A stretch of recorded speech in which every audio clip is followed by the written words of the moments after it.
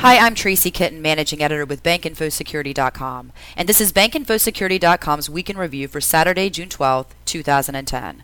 Here's a list of the top stories for the week. How can financial institutions raise their risk awareness? Anna Foster says it's an ever-increasing challenge for the financial industry.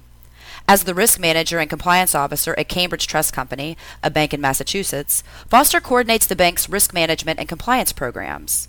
In this exclusive interview, Foster explains how a bank or credit union can measure the success of its own risk awareness program.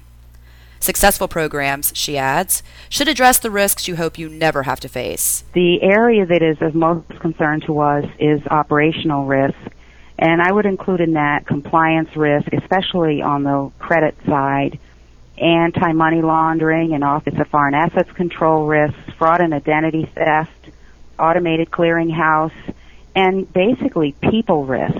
People are so busy and required to learn so much that it can be difficult to keep them focused and to give them enough information timely that they need to do their job.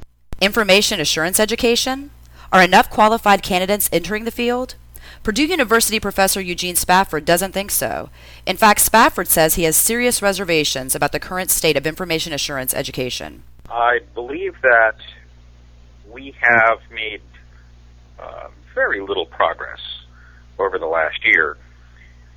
The educational arena is still stretched over a very wide spectrum, from very practical hands-on certification forms of training through very advanced research-oriented education. The enterprise is still lacking in enough good materials, teaching materials, education materials, standardization, and so on. And we wrap up the week's top stories with a blog about fighting the Eastern European masterminds behind some of the United States' most costly ATM skimming attacks. Last month, the FBI busted 2 Bulgarian crime rings in Vegas for stealing more than $700,000 with card information they had skimmed from area ATMs. But the bust is a drop in the bucket, really, relative to the growing number of attacks aimed at U.S. financial institutions and their cardholders. What the industry and law enforcement really need are more candid conversations about security breaches and some cross-border cooperation among law enforcement agencies. That's this week's Week in Review.